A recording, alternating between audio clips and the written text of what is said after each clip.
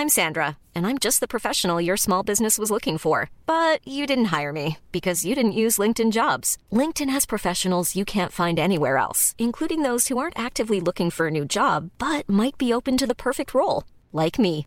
In a given month, over 70% of LinkedIn users don't visit other leading job sites. So if you're not looking on LinkedIn, you'll miss out on great candidates like Sandra. Start hiring professionals like a professional. Post your free job on linkedin.com/people today. Even on a budget, quality is non-negotiable. That's why Quince is the place to score high-end essentials at 50 to 80% less than similar brands. Get your hands on buttery soft cashmere sweaters from just $60, Italian leather jackets, and so much more. And the best part about Quince, they exclusively partner with factories committed to safe, ethical, and responsible manufacturing. Elevate your style without the elevated price tag with Quince. Go to quince.com/upgrade for free shipping and 365-day returns. Part of why I came forward was when I was in my first months at Facebook. There was a junior engineer I was talking to who was feeling really down. They had just had something they'd worked on for months and months that had meaningfully decreased misinformation in a systematic way. They'd had it rolled back. And I told them, you have to remember, this kind of behavior will not be tolerated forever. You know, we've had one genocide so far. When there's two, the European Union will step in. And by the time we have three, well, people will be like, oh, this is really unacceptable. And by the time I left Facebook, we'd had our second one. It's kind of terrifying. I'm Sarah Wilson, and this is Wild, a show where we talk with the biggest minds in the world about the ideas that can help us love and save our one wild and precious life together on this planet. In 2021, Frances Haugen, then a 37-year-old algorithms expert at Facebook, became a whistleblower. She had spent 3 months copying more than 20,000 Facebook internal documents, which she then disclosed to lawmakers and regulators, the Securities and Exchange Commission, and the Wall Street Journal, all of which led to front-page making revelations going global about how the social network knew about the harms it was causing, particularly to young women. But it also revealed how Facebook deals with political misinformation, hate speech, human trafficking, the promotion of ethnic violence, and its communications with investors. Several months later, Frances revealed herself when she went on 60 Minutes, and on the same day published a personal website, started a GoFundMe page to pay for the legal bills that were about to hit, and announced a European tour to speak with lawmakers and regulators. She got onto it straight away. Facebook's market capitalisation dropped by $6 billion within 24 hours. In the 6 months after the Facebook files, as they've come to be known, dropped, Facebook's $1 trillion valuation had plummeted by almost 50% and would continue to slide to as much as a 75% loss, including the largest single-day loss of corporate value for any publicly traded US company in history. Frances timed all of this a few days before she was set to testify on Facebook's impact on young people at a congressional hearing, and has since testified in front of the US, the UK and EU parliaments, the French Senate and the National Assembly. As a result, in October 2022, the EU passed the Digital Services Act, or the DSA. Now, it's the kind of story Netflix makes movies about, right? And perhaps they will after her book, The Power of One, comes out this month. But for the past 18 months since this all happened, I've often wondered who takes on a business worth $1 trillion solo? A business that, sadly, has become synonymous with the viral spreading of often venomous rumours and misinformation that can destroy reputations and lives in a mouse click. And who does it with such a calm, compassionate and non-adversarial approach? Some of you might have seen her on television during this time, and the calmness was kind of weird. This in itself actually became part of the news story, her calmness. And in an era in which so many of us are asking what it is going to take to change the world, to stand up to these multinational behemoths who run our lives with impunity, I've wondered what Frances Haugen has to say on it all. And so I reached out And to my delight, she said yes, she would love to join me here on Wild to discuss it all. Frances doesn't travel so much these days, so I am particularly grateful for this conversation. I hope you enjoy it. Frances, thank you so much for joining us here on Wild. I'm sitting in an Airbnb, a very noisy one, in Paris. Whereabouts are you in the world? I'm home in San Juan right now. I've lived in Puerto Rico for about 2 years. I moved during COVID. Yeah, right. My understanding is that you moved to Puerto Rico in part for privacy, but also because of the warmth, which is something to do with an autoimmune disease, right? I moved much more for the warmth than for privacy. Privacy happens to be an added benefit. But so I have something called celiac disease, which means that I am allergic to gluten. So like gluten is not just a thing for hippies. Turns out for some fraction of the population, it causes the lining of your intestine to die.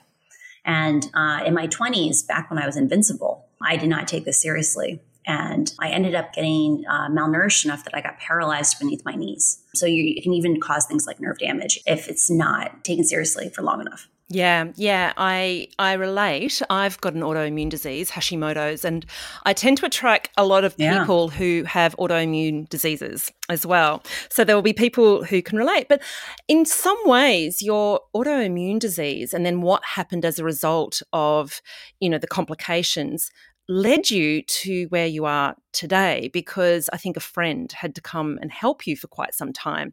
Can you just talk a little bit about that? Because it was a bit of a turning point for you. So in my 20s, I think like a lot of younger people, I was very, very self-sufficient. And when I got sick, it was like a real wake-up call. I went from being able to ride a bike for 125 miles in a day to being in a wheelchair in about 2.5 years.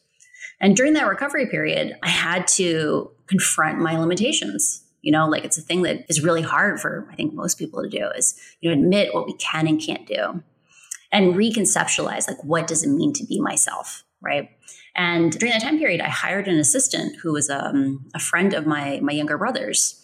And he became like a cheerleader and an ally and like a really vital force in my ability to relearn to walk. Because he was patient enough to go on long, very slow walks with me and was my cheerleader the whole way. And in 2016, after Bernie Sanders lost the primary, he sought out places on the internet where he could commiserate with others who also felt frustrated about how the primary had went. And in the process, got sucked in some of the darker corners of the internet. And I watched this funny, smart, compassionate, well-read person go down the rabbit hole. And it really made me appreciate how sensitive we all are, right? If a well-informed, smart, empathetic person can get led astray by conspiracy theories, by some of the more darker corners of the internet, I think any of us are vulnerable to it in the right circumstances. Yeah, and I think it was a little while later that you found yourself at Facebook and putting your hand up for a role in, for want of a better word, the Department of Misinformation. I mean, that's not what it was called, but you were really wanting to work in that realm and your background was in algorithms. So maybe we can just jump ahead now to your role at Facebook and how it was that you came to know about the issues that you wound up disclosing to the public. When people think about misinformation at Facebook, they think about things like, the Hunter Biden laptop or, what stories are allowed to be said or not be allowed to said. I didn't work on that team. So that team was the main, you could say, Department of Misinformation. The role that I got hired to do was kind of an acknowledgement of the limitations of that program. So that program commissioned fact checks, so basically some journalistic reporting on very, very popular stories on Facebook, and then would demote stories that were viewed to be not factual after they were assessed. My group was put in place to deal with misinformation anywhere the fact-checking program didn't touch. And the part that was terrifying about that was that most of the world wasn't under the umbrella of the fact-checking program. So places like most African countries, Southeast Asia, even in the United States, remember, there's only maybe hundreds of fact checks done globally every month. Right. That's not a lot considering there's 3 billion people. And so I was brought in to work on how do you in a more systematic way, think about where does misinformation come from and how do you deal with it? Yeah, so you were rest of world, ROW, Rest right? of world, ROW, rest of world, yeah. Yeah, so from reading your book, it was something of a major trigger for you to come out with these documents, witnessing how Facebook's policies affected ethnic violence in countries like Myanmar and then Ethiopia, I think, was the real tipping point for you. So talk us through, I guess, the logistics and the bits and pieces that we wouldn't know about, right? We take it for granted that, there's a little bit of fact-checking done. If there's something really out of hand, we expect that there's somebody in the background at Facebook. And this, I'm talking about we in Australia, I'm currently in Paris, but in America and the English-speaking world, money has been invested by Facebook into fact-checking in English. But when we get to these other countries where they're speaking languages that only, I don't know, a couple 100,000 people speak, it's a very different story. Talk us through what happens in those countries and the implications. I'm so glad you brought up, that right now we're talking to the English-speaking world, right? Like almost by definition, if you're listening to us right now, you are on the cleanest, safest version of Facebook. So if you have kind of some apprehension about Facebook, guess what? You're using the best version of Facebook in the world. When it comes to other places in the world, or even your own countries for people who don't speak English or maybe don't speak one of the 20 largest languages in the world, you start having a very rapid degradation in the quality of the experience. And so what does that mean? So Facebook has decided that instead of systematically de-risking the product, figuring out ways like, should you have to click on a link before you share it? Or, how many times should you be allowed to reshare in a day? Or like, should your 50th reshare be treated the same as your first reshare in a day, right? Are you kind of spammy? Because they don't want to work on that level. Which is what Twitter does, right? Twitter and a few other platforms. Historically, yeah. So Twitter historically has done more of that. And it's interesting. I think it's for cost reasons, like going and censoring these products after the fact, content moderating them after the fact is requires a lot of labor. It requires a lot of investment in AI. And so Twitter said, hey, we're willing to accept tiny bits less growth. When you require someone to click on a link, it does decrease slow everything that down. Growth. Yeah, it slows everything down a little bit. And Twitter said, hey, we're willing to accept that because we don't have the advertising dollars to pay otherwise. But for context for people on Facebook, because they're leaning heavier onto this, we'll clean it up after the fact. They have to rewrite those, janitors, those janitor AI programs that clean up everything. They have to rewrite them language by language by language, or even dialect by dialect. Like if you have friends that live in Quebec, if you have Scottish friends, doesn't matter that English or French are big languages. There's enough dialectical differences for things like hate speech, slurs, even just like how people talk, that you're going to get both under enforcement and over enforcement. That means people taking down good speech or people missing bad speech. That's a really great way of explaining it, particularly in the context of what other platforms are doing. And really the motivation here, and this is primarily from what I understand being the reason why you spoke out, is that Facebook is prioritising profits over the good of the planet, essentially. They're basically not prepared to take the hit that these practices that Twitter are using, for instance. They'd prefer to go and do these moderating processes. But of course, it's really only the English-speaking world that benefits from it. So what ended up happening in Myanmar and Ethiopia? I mean, what kind of stuff is happening around the world as a result of this?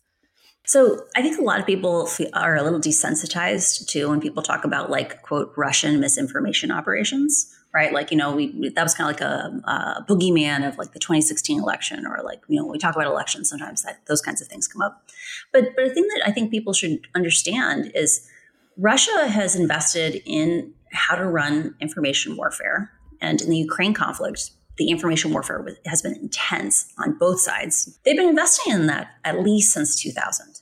And we know this because they offer those services to other countries. So in the case of Myanmar, New York Times has reported that Myanmar started sending captains, other leaders, colonels, generals from the Myanmar military to be trained in Russia in information operations as far back as the early 2000s. And so by the time the junta triggered the ethnic violence back in 2016 and 2017, they had already laid down the digital assets for running like a large-scale information campaign. And so at the moment when they decided, now we're going to act, now we're going to do the ethnic cleansing, they could go and fan out these rumors, these lies about how dangerous Muslims were. And hundreds of thousands of people had to leave their homes, had to flee, and tens of thousands of people died. When I joined Facebook, that was the only known incident of ethnic violence fanned by social media that we had. And I want to be clear, this isn't like, some random academic thinks this. This is like the UN issued a multi-100-page report detailing Facebook's negligence. I remember. Things like they only had one Burmese speaker. So Burmese is the language spoken in Myanmar. So it used to be called Burma. They had only one Burmese speaker in their content moderation org. And because the way the information flowed through those factories, people in leadership didn't even know it was happening until the information was brought in from outside. And so part of why I came forward was in my first months at Facebook, there was a junior engineer I was talking to who was feeling really down. They had just had something they'd worked on for months and months that had meaningfully decreased misinformation in a systematic way. They'd had it rolled back. And I told them, you have to remember, like, this kind of behavior will not be tolerated forever. We've had one genocide so far. When there's two, the European Union will step in. And by the time we have three, people will be like, oh, this is really unacceptable. And by the time I left Facebook, we'd had our second one. It's kind of terrifying. Was that in Ethiopia? Yeah, in Ethiopia. Another situation where you had a junta using misinformation spread on Facebook to fan violence against an ethnic minority.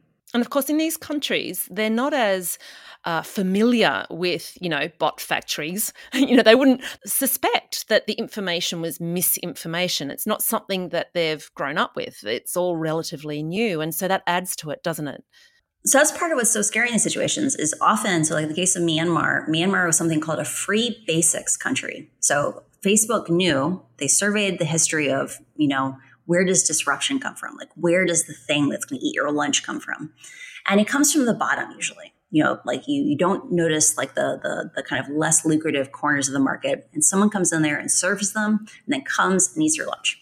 For example, TikTok came from the only place Facebook wasn't allowed to play, which was China, right? And so Facebook intentionally went into these very fragile places and said, we know data, your ability to access the internet is incredibly expensive. It's, $10 a gigabyte, $20, $50 a gigabyte. This is back 7 years ago in countries where your monthly income might be $100 or $200, right?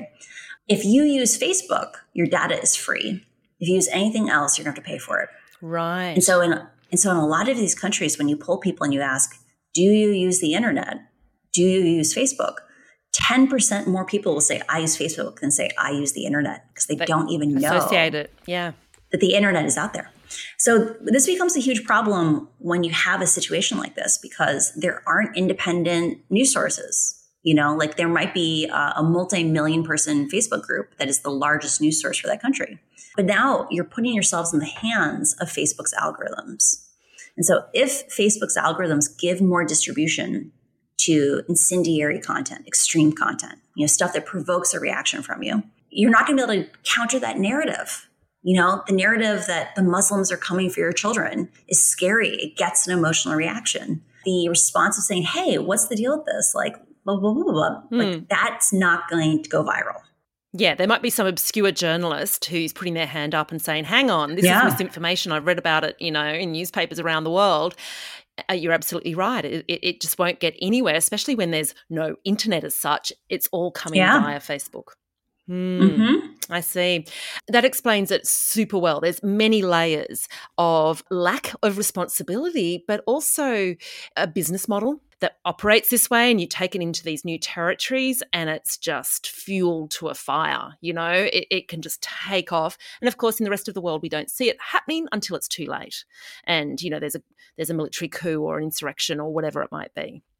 But one of the things I want to remind people, and I regularly do this in the United States, I've been doing a lot of work in Canada, and I bet this is true in Australia too. Australia isn't, monolithic. Like there are a lot of English speakers, but there's lots of non-English speakers in Australia. And so one of the things we always need to remember is that our friends and neighbors may be forced to use a more dangerous version of Facebook if the way that they communicate online isn't in English. So these are not just foreign problems in foreign places. Our next door neighbors don't get access to a safe, clean version of Facebook. Yeah, well, we saw this during COVID. Some of those communities really got sucked into conspiracy theories because they were getting their information from, different sites that weren't being moderated in the same way that the rest of us were having our information moderated. So there's a real schism. The other area that you focus on in your book, but it was also formed the first sort of tranche of papers that were released by the Wall Street Journal, related to teen girls and their mental health and the way that the algorithms played into all of that. Can you explain how that worked and probably very much continues to work? Sure. Actually, before we dive into this, I think we should recognize, are you aware the Surgeon General issued a warning on social media this week? Yes. That's a huge deal. And did that stem from your work? Was that a direct, result of your, 18 months, 2 years now of work in this area?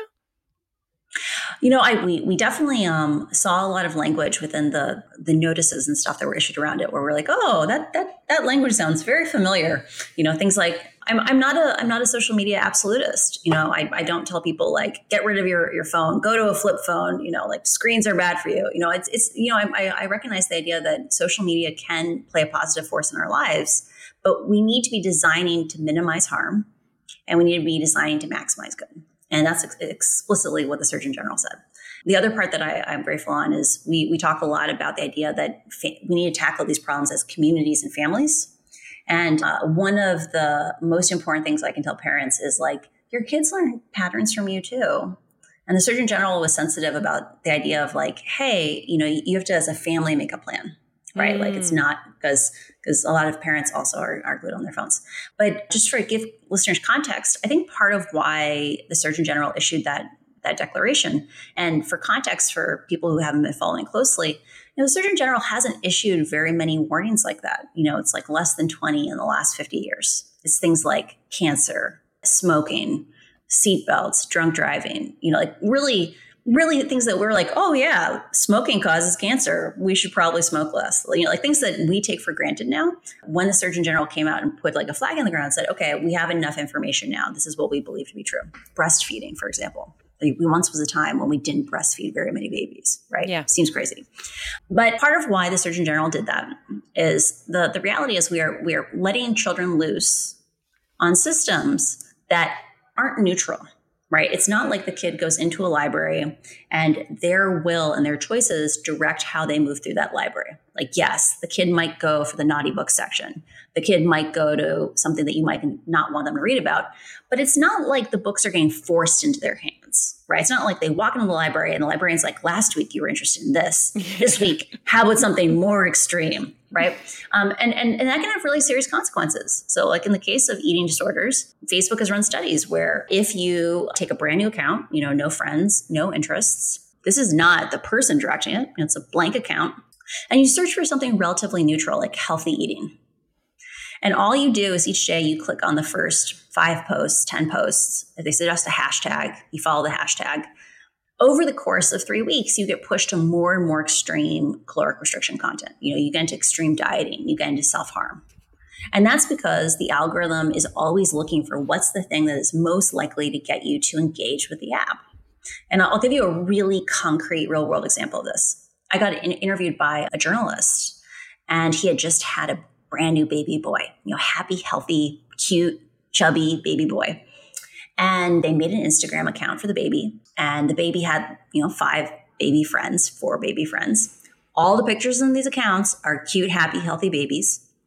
And yet, like 10% of his feed was like mangled children.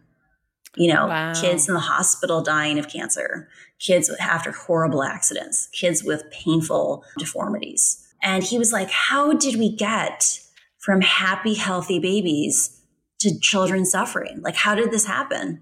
And it's because the algorithm is blind. It doesn't know the meaning of this content. It just knows that if you like this content, you're not going to be able to just scroll mindlessly by a suffering child, right? And so when you leave a 10-year-old alone on a platform like this, and they're feeling like a little blue, they look at a little bit of like emo content, Very rapidly, that algorithm can push kids towards things like self-harm. And we've seen a great number of examples of children who kill themselves, who you look back on their accounts afterwards, and by the time they die, half their feed is stuff glorifying self-harm. It's one of these things where parents have to recognize these are not innocuous services. These are really serious things that can impact children or adults in really dramatic ways.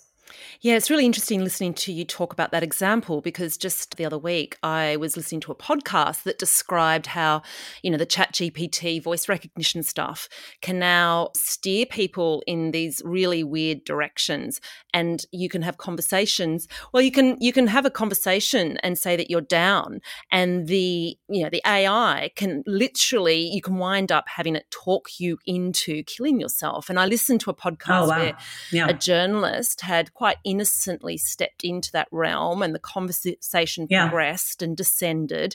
And of course, they've got no moral compass, these machines, and these algorithms. They're just feeding into what they think your mood might want reflected back at it.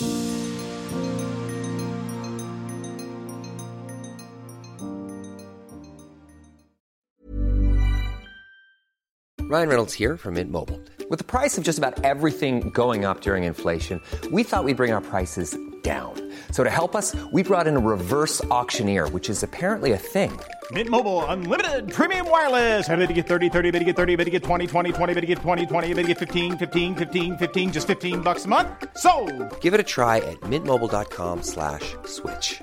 $45 up front for 3 months plus taxes and fees. Promo rate for new customers for limited time. Unlimited more than 40 gigabytes per month. Slows full terms at mintmobile.com. Hey, it's Ryan Reynolds, and I'm here with Keith, co-star of my upcoming film, If, only in theaters May 17th. Do you want to tell people the big news? All right, I'll do it. Sign up now and you'll get unlimited for $15 a month and 6 months of Paramount Plus Essential Plan on us. mintmobile.com/switch. Upfront payment of $45 equivalent to $15 per month. Unlimited over 40 gigabytes per month. Face lower speeds. Videos at 480p. Active Mint customers by 531.24 get 6 months of Paramount Plus Essential Plan. Auto renews after 6 months. Offer ends May 31st, 2024. Separate Paramount Plus registration required. Terms and conditions apply if rated PG.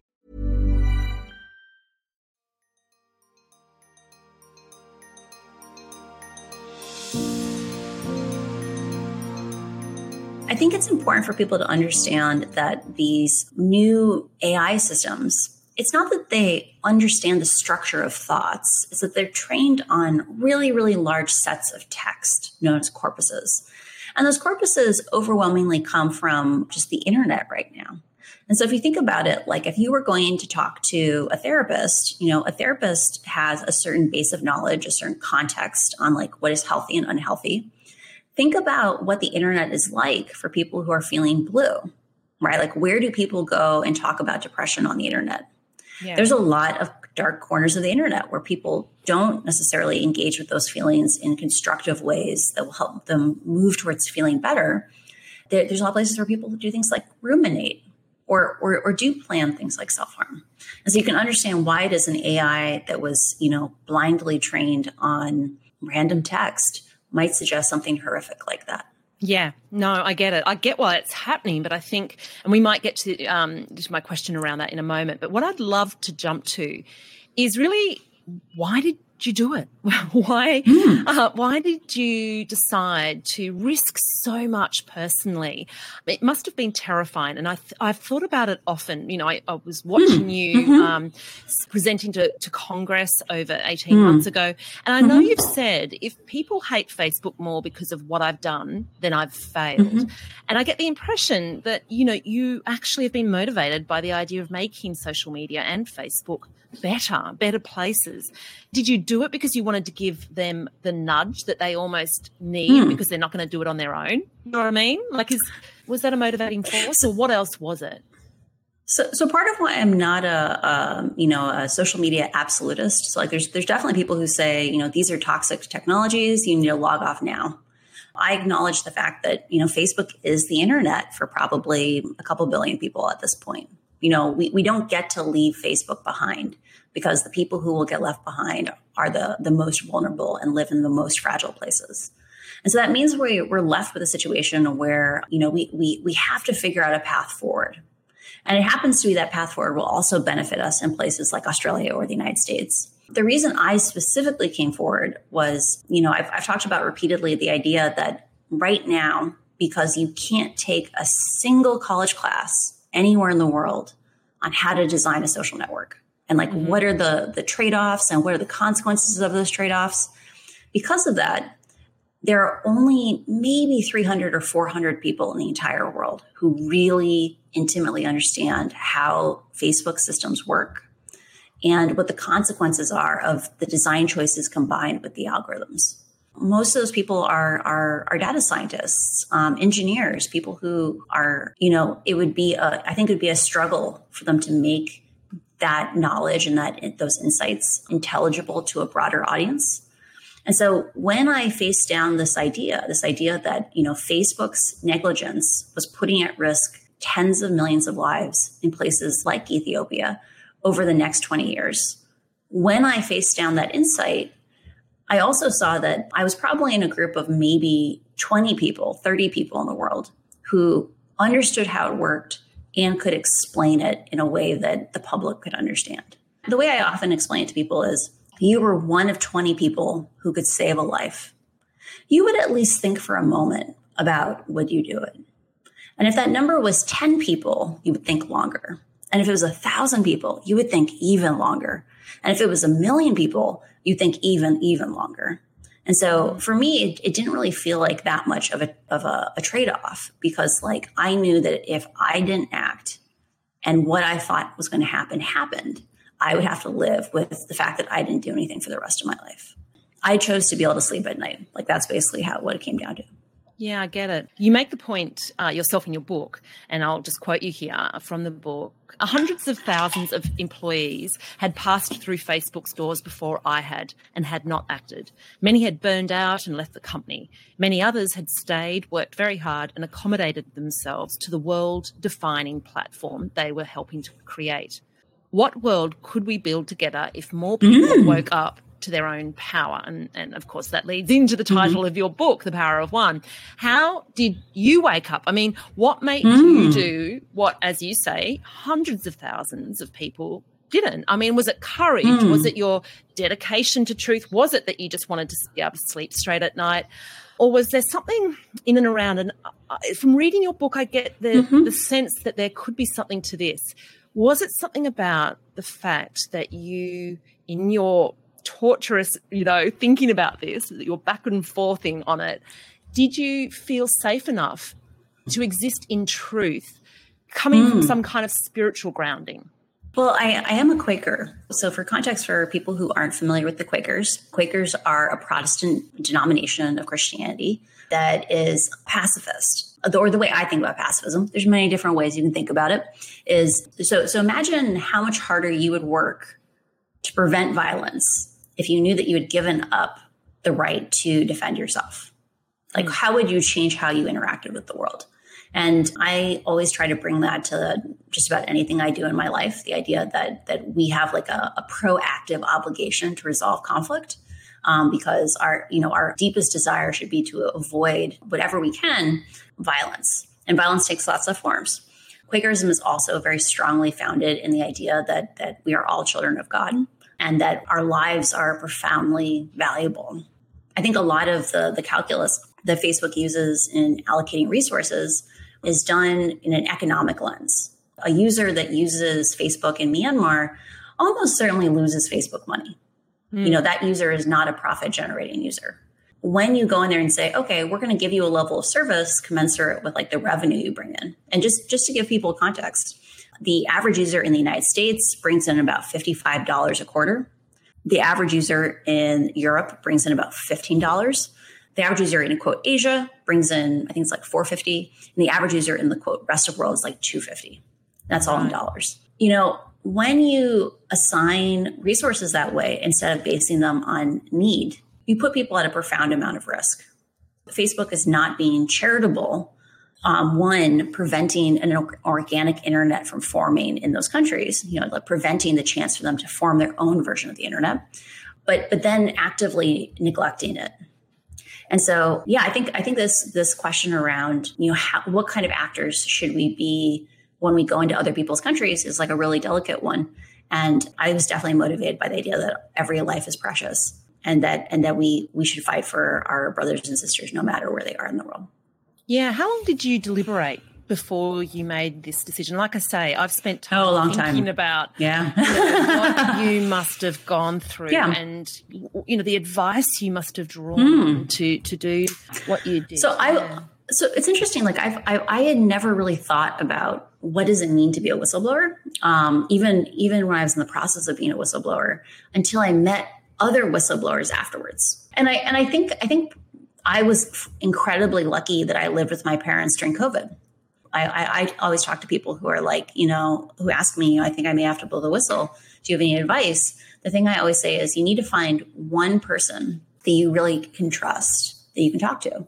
Because a lot of whistleblowers, they become whistleblowers because they're holding a secret that impacts other people's lives. Maybe it literally is lives are on the line. And they usually hold that alone for a long period of time.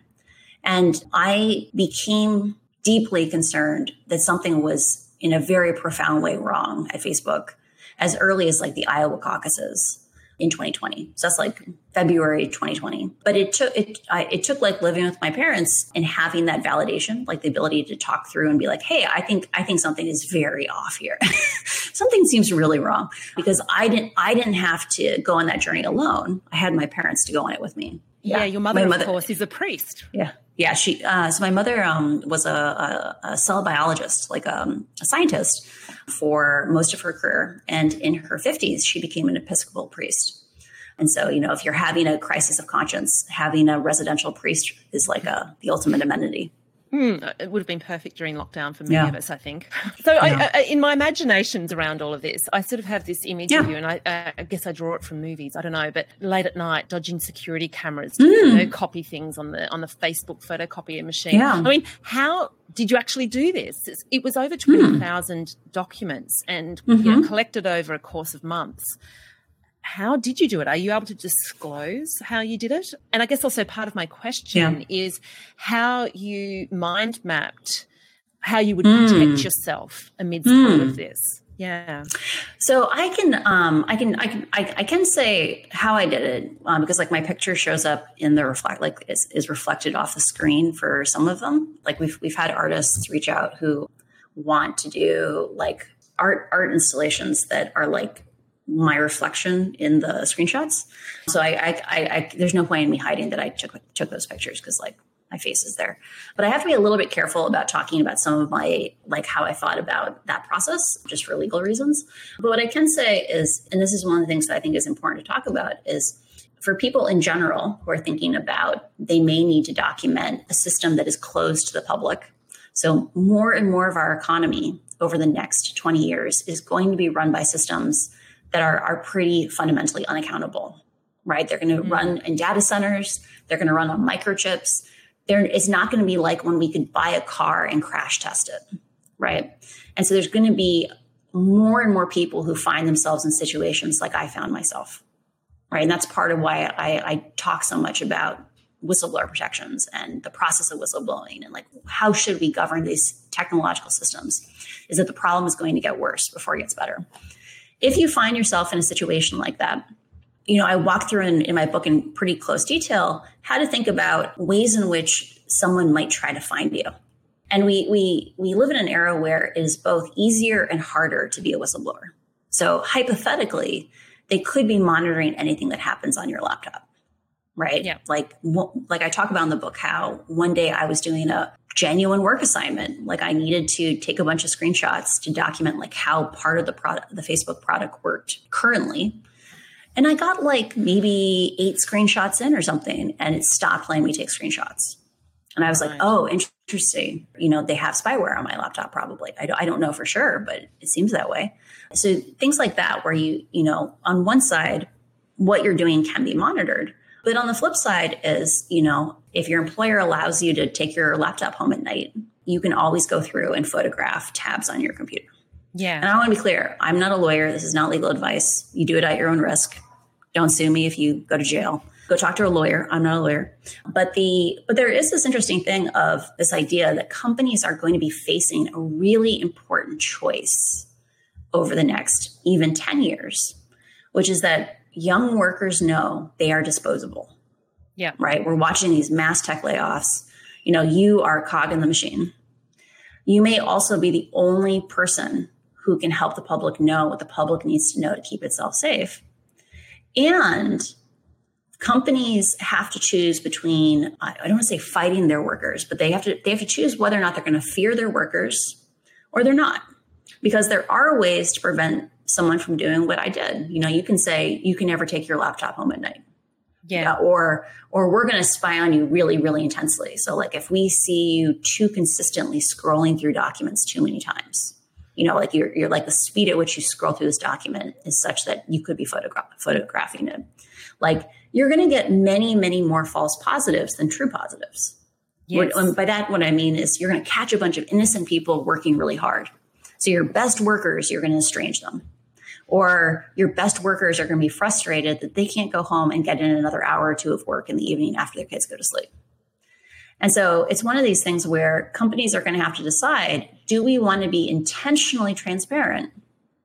And that way we know we don't have to fear our workers. You know, we know we're accepting we're going to have to, you know, work with the public a little bit more than we'd otherwise have to. But we don't want to have to fear our workers. Yeah. Or they're going to have to accept that, you know, every lie is a liability. You know, every lie you tell, you don't know when it's going to come out, but eventually it will. It's a really interesting way of viewing things, particularly as we see a parallel discussion starting to happen in and around AI. I think almost totally. with social media is a preview of coming attractions, but you know, on steroids when we're talking about AI, because I think some of the real conversations that a lot of everyday people are having is, hang on, who's having the ethical discussions around this? Who is, I mean, you know, we now have got all the tech bros saying, let's put a pause on things. And a lot of questions have been raised as to the benefit and also the vested interests behind that. But I think many of us do feel somebody's got to be discussing this. Now, from what you're saying, it's almost like it'll probably play out where these big behemoths are probably going to have to think about these things themselves, because they're going to have a general public, but also employees who will expose them if they're ethically compromised, which is an interesting way of looking at it. But I'm wondering if you've got any insights. I'm sure you're watching all of this AI stuff very closely, the pause, the various debates happening. Where do you see that heading, given your experience with social media? So I intentionally did not sign the pause because I think the pause is dangerous. I think the pause is really, really misguided. Just for context for people. So a group of people came together and put out a statement saying we should freeze training any larger language models than what we currently have today for 6 months. And the thing that terrifies me about that pause is partially like how historically misguided like the metaphors they used around it are. So they said, this AI is like nuclear weapons. You know, nuclear weapons are hard to make. And so we put in non-proliferation treaties and test ban treaties. So we slow things down. And like we have an opportunity to slow things down right now. Just for context for people, how much money do you think the United States spent on nuclear weapons between 1949 and 1996? Like this number is phenomenal. So I'm already help us out. No. Please make a guess. This game I love. This is like one of my favorite games. So guess how much money we spent on nuclear weapons? 400 billion? More. Keep going. A trillion. More. Oh God. So it's about $5 trillion in 1996 dollars, which is about $10 trillion today. 10.2 trillion. 10 trillion. Just for context, folks, that's thousands billions, 5,000 billions, right? The gross domestic product of the United States today is, I don't know, it's like 15 billion or something, right? It's like everyone in the United States working for 9 months of the year, 8 months of the year. So when we put in those non-proliferation agreements, when we did test ban treaties, when we said we're not going to build any more nuclear weapons, instantaneously we got a reward. It was like we were punching ourselves in the face, and we chose to stop punching ourselves in the face. And suddenly everyone was like, God, I feel so good. Like, what happened? When it comes to AI, these kinds of AI, you know, it takes tens of millions of dollars to train them. right? Like we're not talking billions of dollars. We're not talking hundreds of billions of dollars. And because Facebook was irresponsible and launched, like openly gave away their large language model, you can have small teams, we're talking 10 engineers build very, very complicated AIs. And my fear is that if you come in and say, hey, we're going to do a pause that only impacts a very small number of players, you're going to get basically nuclear proliferation, right? You're not going to stop anyone. You're suddenly going to have, 50 players you have to figure out how to deal with instead of 5 players. You're going to have 100 players. Because what are they going to do in this pause? It's not like everybody's going to be having ethical discussions about it. Because at the moment, it's the very, and dare I say it, who are calling for the pause. And they're the only ones that seem to be getting in front of lawmakers to discuss this. And so I think the way I think about it is like, I think we should learn from social media, right? So the first is we should come up with standards and expectations upfront, right? So it's things like, I think the reason I go through this in great detail about how social media is different than things like a search engine. Like why is Google fundamentally more transparent than Facebook is? And how that opacity, like the fact that Facebook could hide the consequences of its choices, led it to optimize for what it did have to show, which is profit and loss. I think in the case of these new AIs, we need to have mandatory transparency laws saying like, hey, you have to give open access for various kinds of monitoring. You have to be transparent. So there's this thing called alignment. So alignment means let's not have the AI teach people how to build bombs. Let's not have the AI teach people how to poison each other. Alignment says like, can we give a moral compass to the AI? Are they aligned with the human endeavor? Rather than working against us. Yeah. Yeah. Right now we don't get to see what those scripts are. So every one of these AIs we interact with has an ideology, but we don't get to make informed consumer choices about it. Having laws that say, or even having things like Fortune 500 companies come out and say, so like the largest companies in the United States, if the largest companies in the United States came out and said, we will only buy generative AI products that follow at least this level of safety. Yep. Suddenly there'd be an economic force pressuring a certain level of safety. And so that's the kind of things we should be talking about because they're practical and we can do them fast and today. Yeah, I think that's where the debate needs to be at this juncture is in and around transparency, which is, of course, what you have been fighting for with the disclosure of the Facebook files. I'm wondering, it's interesting, you do pin a lot of this on Mark Zuckerberg himself. And I think you were asked by Kara Swisher at one of her conferences what you would like to say to him. I think she said she'd like to punch him in the face or something, but you were far more diplomatic.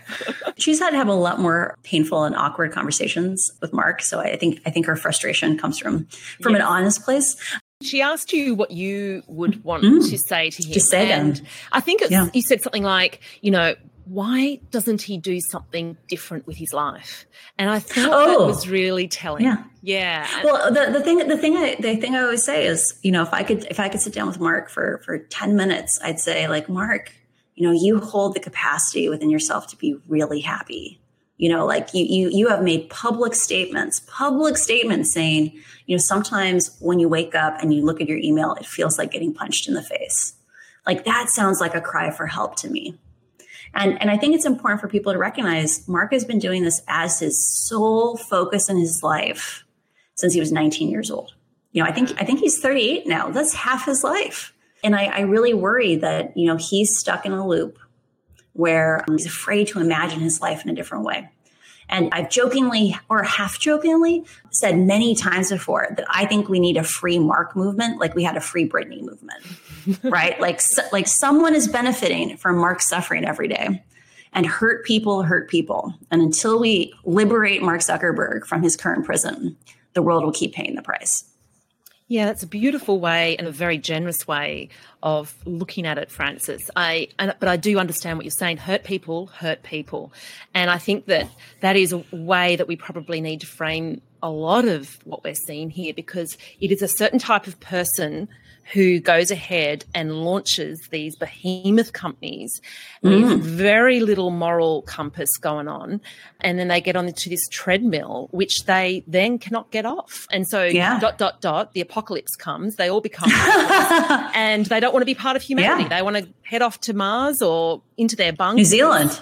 New Zealand, in the case of Peter Thiel.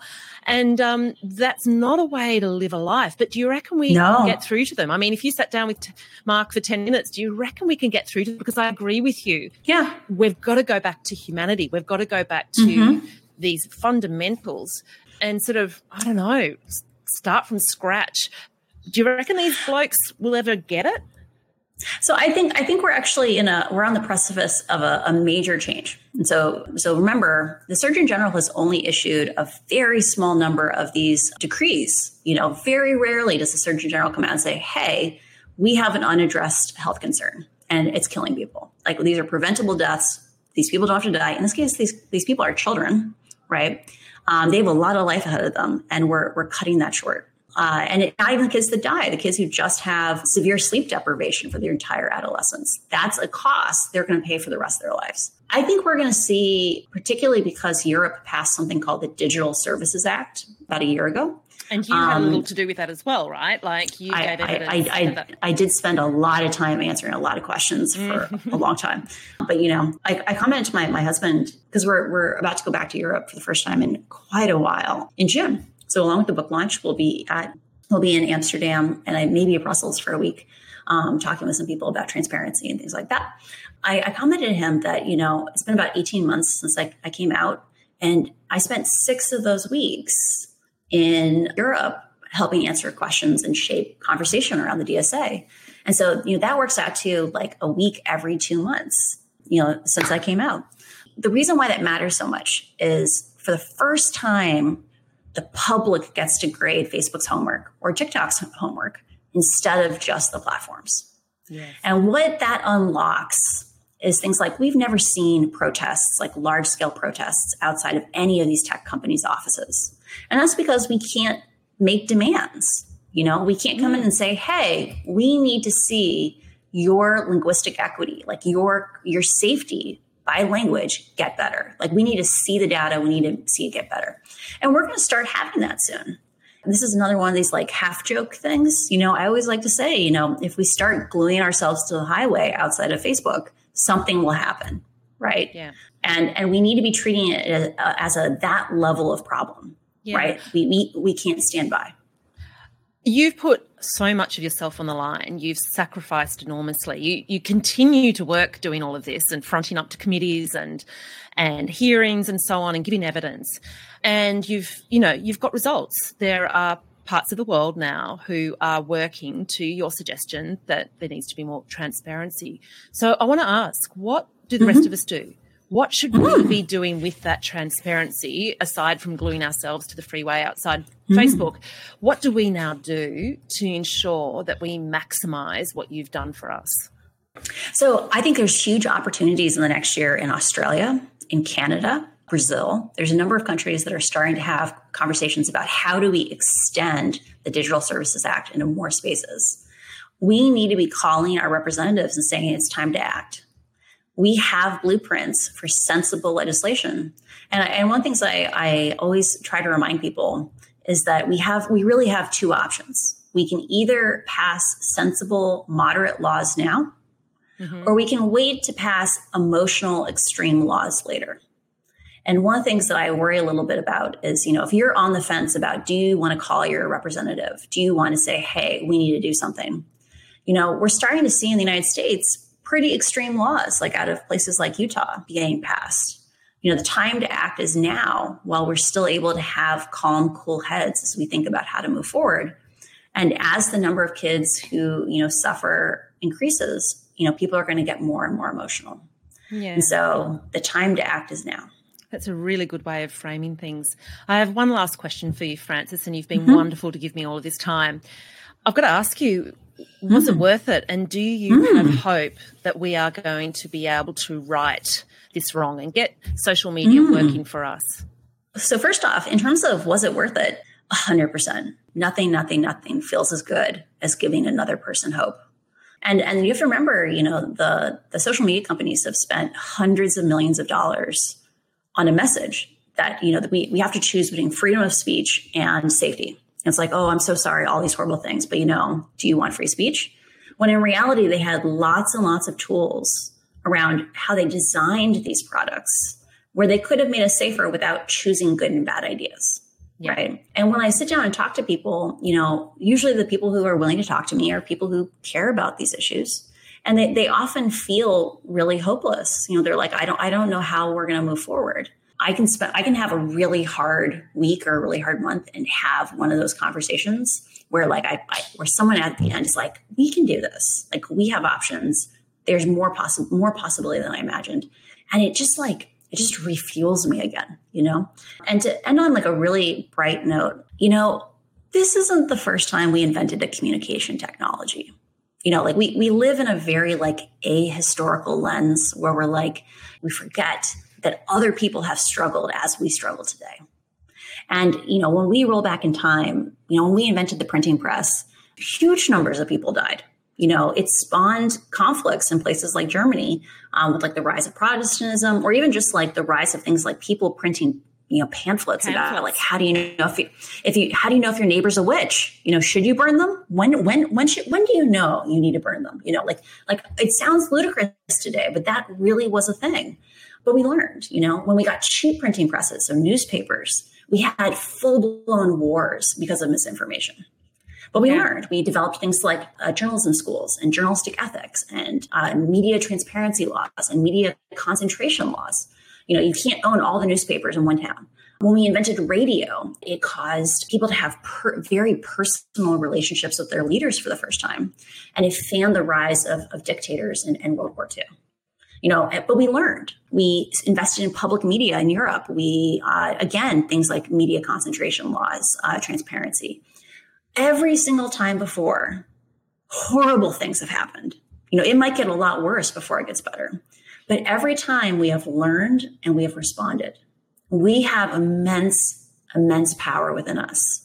And if the only thing that comes out of this book is that people realize they have options and they can want more, then I'll feel like I'll have succeeded. I truly hope that you do feel that you've succeeded. Having read the book and followed what you've done, I do know that your aim is to actually make this landscape healthier and to be functional. It's not to see, Mark Zuckerberg be torn down. I share the same ambition for the guy as you do. I really do hope that he can find some peace in his lifetime, Imagine how much good he could do if he pulled a Bill Gates, what if he was like, malaria is my goal, no more malaria in the world. That's what I dream for Mark. Go imagine more. He could atone and address female mental health issues globally. Yeah. He's a young guy. He's a young guy. Yeah. Frances, I absolutely love this conversation. Thank you so much for your time. Thank you so much. I really enjoyed how Frances framed a bunch of things in that conversation. It's super interesting to hear how her deep adherence to non-violence via her Quaker faith guided her in her decision to speak out, which, as I say, I have thought about often over the past 18 months. I can't imagine how lonely she must have been during this time, and particularly in the lead up to making that decision. It's interesting to note that the bulk of whistleblowers in these kinds of industries are women. I read about it in a tech publication a while back. And it's even more interesting, or maybe just related, given how underrepresented women are in the industry. As I mentioned in that conversation with Frances, this big tobacco moment for social media is a portent of what's to come with the AI debate. I'm not sure the parallels are perfect or direct, but we should certainly learn from what is going on right now with social media. And Frances makes really good points to this effect. She says we need to put the laws in place now, right, before it actually gets too difficult. And we need to fight for transparency as, I guess, a starting point. We also need to remind ourselves that this is what we've always done. We let the tech overlords have too much power for a bit. We stuff things up. There is corruption and a whole bunch of messes and collateral damage. But then finally and hopefully we fight back and we get legislation in place. I would urge everyone listening to get on top of this subject so that we're all alive to what's going on with each technological iteration. Things are getting faster and more stealth, right? And perhaps you may want to read her book, The Power of One, which should be out by the time you listen to this podcast. Okay, don't forget to rate and like and share this podcast, whether you're listening to it on Spotify or Apple or wherever you, I don't know, what is it? Listen to your podcasts. And also, this is the last episode for a little bit. I'm just going to have a 4-week break. I look forward to, I guess, speaking with you, having more of these conversations then. Until then, stay wild.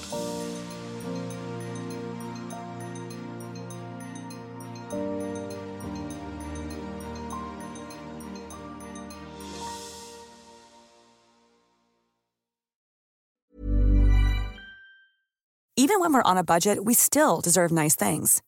Quince is a place to scoop up stunning high-end goods for 50 to 80% less than similar brands. They have buttery soft cashmere sweaters starting at $50, luxurious Italian leather bags, and so much more. Plus, Quince only works with factories that use safe, ethical, and responsible manufacturing. Get the high-end goods you'll love without the high price tag with Quince. Go to quince.com/style for free shipping and 365-day returns. Imagine the softest sheets you've ever felt. Now imagine them getting even softer over time. That's what you'll feel with Boll & Branch's organic cotton sheets. In a recent customer survey, 96% replied that Boll & Branch sheets get softer with every wash. Start getting your best night's sleep in these sheets that get softer and softer for years to come. Try their sheets with a 30-night guarantee. Plus, get 15% off your first order at bollandbranch.com. Code BUTTERY. Exclusions apply. See site for details.